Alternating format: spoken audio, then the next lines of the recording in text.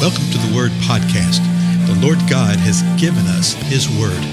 Let us learn it. Let us live it. Let us rejoice in it. Spread the Word.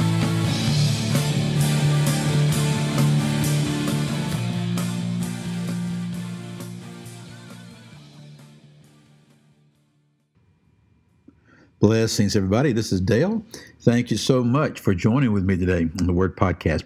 We're continuing our examination of what was going on in the Second Chronicles chapter 20 with King Jehoshaphat and the people of Judah. You remember an enemy had come against them, the sons of Moab, the sons of Ammon, and the sons of Mount Seir had gathered to make war against them. And Jehoshaphat didn't know what to do. So he gathered the people together. He was afraid, and he called everybody to fast. They gathered together. People came from all over Judah. And then Jehoshaphat stood before the assembly, stood before all the people, and he prayed. And so I'm going to start with verse 5 and 6, which we covered in the previous episode, and then we'll continue through this prayer. So here's verse 5. Then Jehoshaphat stood in the assembly of Judah and Jerusalem in the house of the Lord before the new court. And he said, so here's the prayer, O Lord, the God of our fathers, are you not God in the heavens? And are you not ruler over all the kingdoms of the nations? Power and might are in your hand, so that no one can stand before you. Verse 7. Did you not, O our God, drive out the inhabitants of this land before your people Israel, and give it to the descendants of Abraham, your friend, forever? They have lived in it and have built you a sanctuary there for your name, saying, should evil come upon us, the sword or judgment or pestilence or famine, we will stand before this house and before you, for your name is in this house, and cry to you in our distress, and you will deliver us. Now, behold, the sons of Ammon and Moab and Mount Seir, whom he did not let Israel invade when they came out of the land of Egypt, they turned aside from them and did not destroy them. See how they are rewarding us by coming to drive us out from your possession, which you have given us as an inheritance.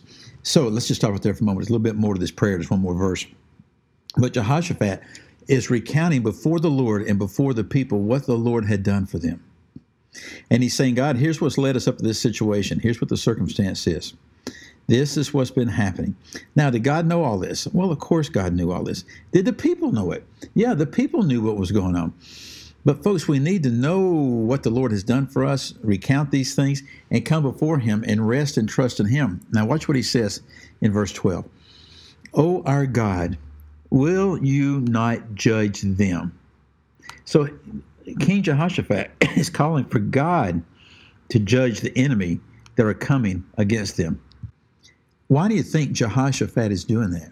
Why do you think that he's calling for the Lord? You know, we don't have to think, right? We can just read the rest of the verse. Okay? He says this, O our God, will you not judge them? It's a question. For we are powerless before this great multitude who are coming against us. Nor do we know what to do, but our eyes are on you. So King Jehoshaphat is just simply stating the truth of the matter in the situation, and he's doing it before the Most High God and before the people.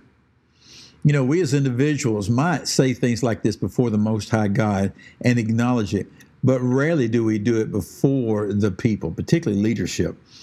There's just too much pride and hubris in most people's lives.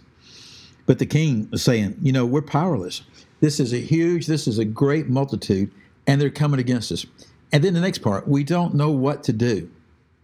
And notice he didn't exactly ask God to tell him what to do. He just declared the truth. We do not know what to do. But then that most powerful word in all of Scripture, but, but our eyes are on you. So here the king is before the people, before the Most High God, saying, hey, I'm powerless. We're powerless. We don't know what to do. They're coming against us. Our eyes are on you. Our face is set toward you. So what did they do? This is the end of the king's prayer. Verse 13. All Judah was standing before the Lord with their infants, their wives, and their children. It says all Judah. What were they doing? They were standing before the Lord. Literally standing there. They're in the place where the Lord has said, if you will come here in times of distress or famine or persecution or enemy, whatever, if you'll come here, if you'll cry out to me, I will hear you and I will move. They came. They cried out to the Lord. They're standing before the Lord. And it's not just the men. With their infants, their wives, and their children. It's all people of all age who have come before the Lord. And what are they doing?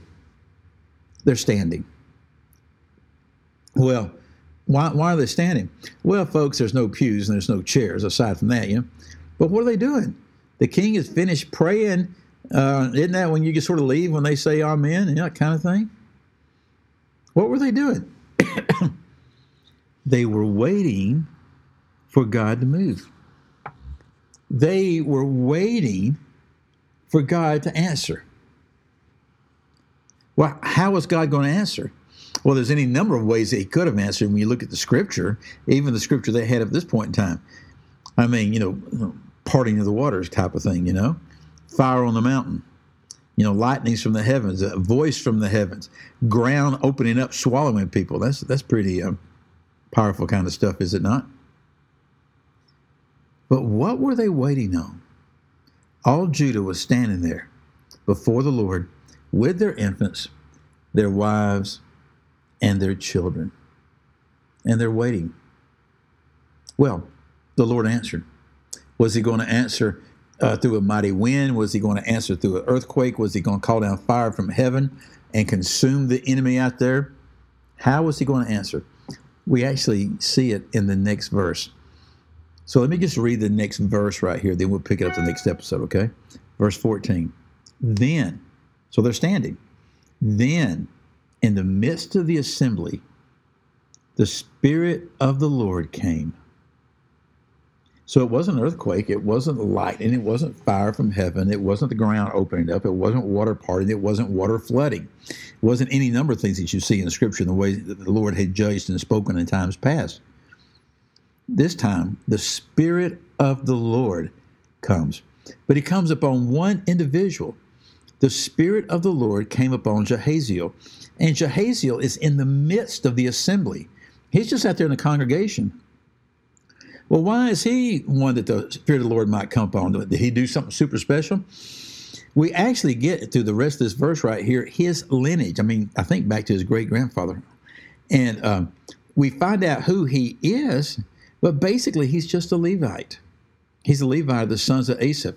So the Spirit of the Lord came upon Jahaziel, the son of Zechariah, the son of Benaniah, the son of Jael, the son of Mattaniah, the Levite of the sons of Asaph. So he was one of the sons of Asaph, that lineage. You'll see that they wrote several of the Psalms, by the way, that we have in the Bible. And the Spirit of the Lord comes upon him. What do you think he did? He spoke. And that's what you're going to see. The next thing, verse 15 said this, and he says, listen, all Judah and the inhabitants of Jerusalem and King Jehoshaphat. So this guy boldly speaks because the Spirit of the Lord came upon him, and he's saying, hey guys, listen to what I have to say. Those of you in Judah, those of you from Jerusalem, especially you, King Jehoshaphat. Boy, that's some boldness right there, isn't it? Well, anyway, we'll look to see what the word of the Lord is. And if you've never seen this before, it's going to knock your socks off, okay? I'll guarantee you.